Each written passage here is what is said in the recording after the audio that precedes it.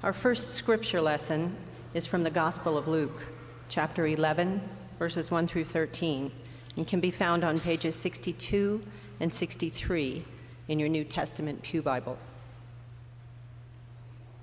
He was praying in a certain place, and after he had finished, one of his disciples said to him, "Lord, teach us to pray, as John taught his disciples."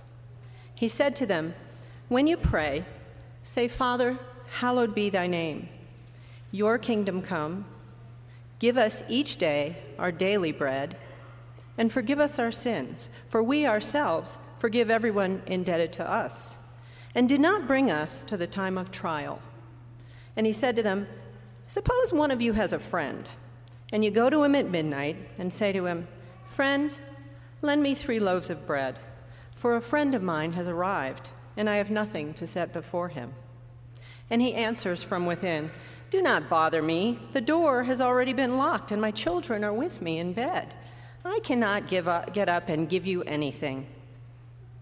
I tell you, even though he will not get up and give him anything because he's his friend, at least because of his persistence, he will get up and give him whatever he needs. So I say to you, ask, and it will be given you. Search, and you will find. Knock, and the door will be opened for you. For everyone who asks receives, and everyone who searches finds, and for everyone who knocks, the door will be opened. Is there anyone among you who, if your child asks for a fish, will give a snake instead of a fish? Or if the child asks for an egg, will give a scorpion? If you then, who are evil, know how to give good gifts to your children, how much more will the Heavenly Father give the Holy Spirit to those who ask him?" Listen to the voice of the Spirit speaking to the church. Good morning. Will you pray with me? Lord, may the words of my mouth and the meditations of all our hearts be acceptable in your sight, O God, our rock and our Redeemer. Amen. It doesn't have to be the blue iris.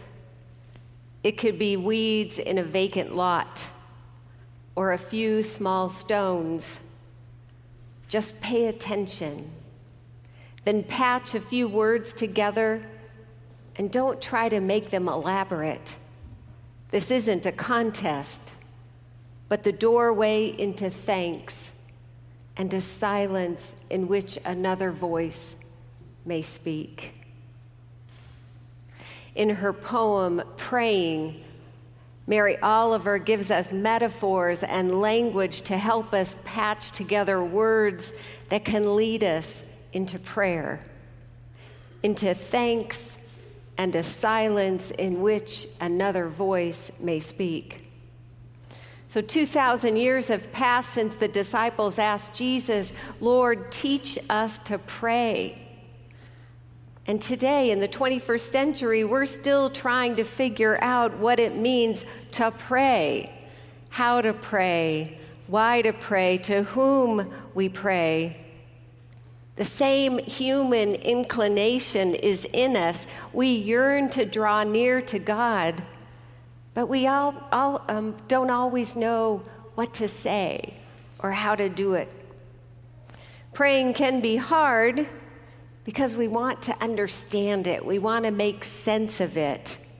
You'd think prayer might come as naturally as breathing, but just ask your everyday, normal church person. I mean, none of you are normal, but, in a good way. Just ask a person in church to open or close a church meeting in prayer, and everyone drops their heads really quickly, not to make eye contact. Because praying aloud can be especially terrifying for adults. Children do this much better because they're pre-self-conscious. And they're not worried about their words or that they're beautiful enough. In 27 years of ministry, I've heard countless people say and talk about their unease with prayer. And there's usually an apology attached to their confession. I'm so sorry to say this, but I don't really pray a lot. And I'll be like, ooh, what? Or they'll say, I'm probably the only one, but I'm uncomfortable praying. And I said, are you Presbyterian or not? A priest friend of mine said, prayer is one of the few things in life that we expect people to know without being taught. Prayer is one of the few things in life that we expect people should know without being taught. So theologians and mystics have written volumes of words attempting to share their wisdom on how to pray. And whole schools of monasticism have crafted their religious orders around forms and rhythms of prayer. So I want to offer here a montage of wise words about prayer from a group of well-known writers and theologians from Christian and Muslim and Jewish traditions. So listen for their similarities and their differences in the ways they describe prayer. Well, let's start with Anne Lamott's amusing words from her book, Traveling Mercies, on the front of your bulletin. She says, I pray 2 basic prayers. Help me, help me, help me, and thank you, thank you, thank you. And Muslims describe beautiful experiences of God's nearness, of feeling personally connected to God through prayer. The Prophet Muhammad once illustrated the experience of prayer this way. During prayer, God lifts the veil and opens the gates of the invisible, so that his servant is standing in front of him. And the prayer creates a secret connection between the one praying and the one prayed to. Prayer is a threshold at the entrance to God's reality. The 18th century mystic and founder of Hasidic Judaism, the Baal Shem Tov, said this: when you pray, visualize that God is invested within the letters of the prayers. You see, words are clothing for thoughts. As fine clothes bring out a person's inner beauty, so well-spoken words bring out your inner thoughts. They emerge from your personal world into the revealed world. So too, your words of prayer provide the same sort of clothing for God's presence. Another.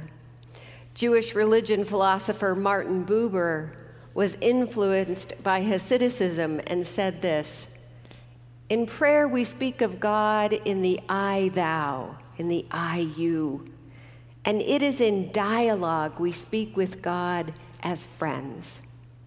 Prayer is characterized by relationship, dialogue, and total presentness.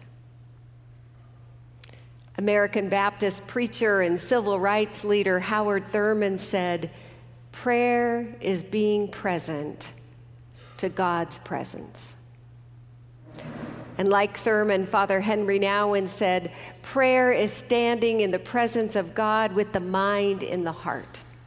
In the presence of God, the Spirit dwells, and there the great encounter takes place. There, heart speaks to heart, because there we stand before the face of God. And like Nouwen, Father Richard Rohr said, prayer is not necessarily saying words or thinking thoughts. It is rather a stance. It's a way of living in the presence, living in awareness of the presence, and even enjoying the presence. The contemplative is not just aware of God's loving presence, but trusts, allows, and delights in it. And the founder of the L'Arche community, the late Jean Vanier, said, "Prayer becomes truthful when it brings us to our knees and we start weeping because we are aware of the truth that we are profoundly loved and profoundly broken." Biblical scholar Walter Brueggemann describes prayer as simply leaning into a presence that valorizes us, And of course, artists of all types, musicians and dancers and visual artists, know that words are not necessary to pray, to find oneself in God's presence, for creativity is prayer. And what Jesus is teaching, I believe, is so unpretentious that it can be summed up in the words of Karl Barth, the great Reformed theologian. At its essence, Barth said, praying is simply asking. Prayer is asking, recognizing that not one of us has adequate resources to get through the day. Prayer is simply asking. Prayer is asking, but not in the way I ask Alexa to add bananas to my shopping list. Prayer is not asking for a Christmas list full of goodies. Prayer is asking for God's attention to our deepest needs, our heartfelt needs with honest vulnerability. Jesus said, pray like this, Our Father. Our Father. In Greek, you know, Abba means daddy. It can also be interpreted as mother or mama. The relationship between the child and the parent is key here. That's what Jesus is saying. It's like no other. It's intimate and personal and present and trusting. In Psalm 131, it's a short psalm. It's brief, but it's powerful. The psalmist says, like a child, Israel was demanding, and God responded like a compassionate mother with a heart intent on the child's wholeness. There is no greater image of presence than a child lying against its mother's breast. And we know that nursing infants aren't always beatifically calm. Babies can be very demanding when they're hungry, and they let their mothers know that by struggling and rooting around that their needs need to be met. And they struggle until they trust that their needs will be met. So if a mother who is human acts in her child's best interest, how much more will the Creator of all creation, all creatures, act in the creature's best interest? Just imagine today, all around the world, the Lord's Prayer is being spoken aloud in stone cathedrals and red brick churches with white columns and storefront churches in rundown neighborhoods and auditorium churches that have stages and lights and bands. And we will all be praying and trusting that the Father and Mother of us all will hear us, give us, forgive us, teach us, and deliver us. And Jesus said, ask, and you will receive. Knock, the door will be opened. Seek, you will find what you need. Pray as a child, shameless and open-hearted. and ask for what you need, just as that persistent neighbor annoyed his slumbering friend until he came down and gave him bread. Will God rescue us from all the hardships in life? No. In fact, absolutely not.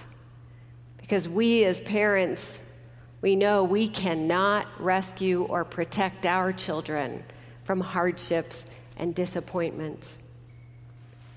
And I know for some of you, maybe many of you, this sounds difficult or too much, too simple-minded for right-brained, rational people, for theologically liberal-leaning Christians. It can be challenging to believe our words reach God's ears.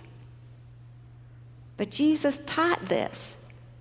He taught his disciples how to pray. And every good teacher knows that with education comes a challenge to be transformed.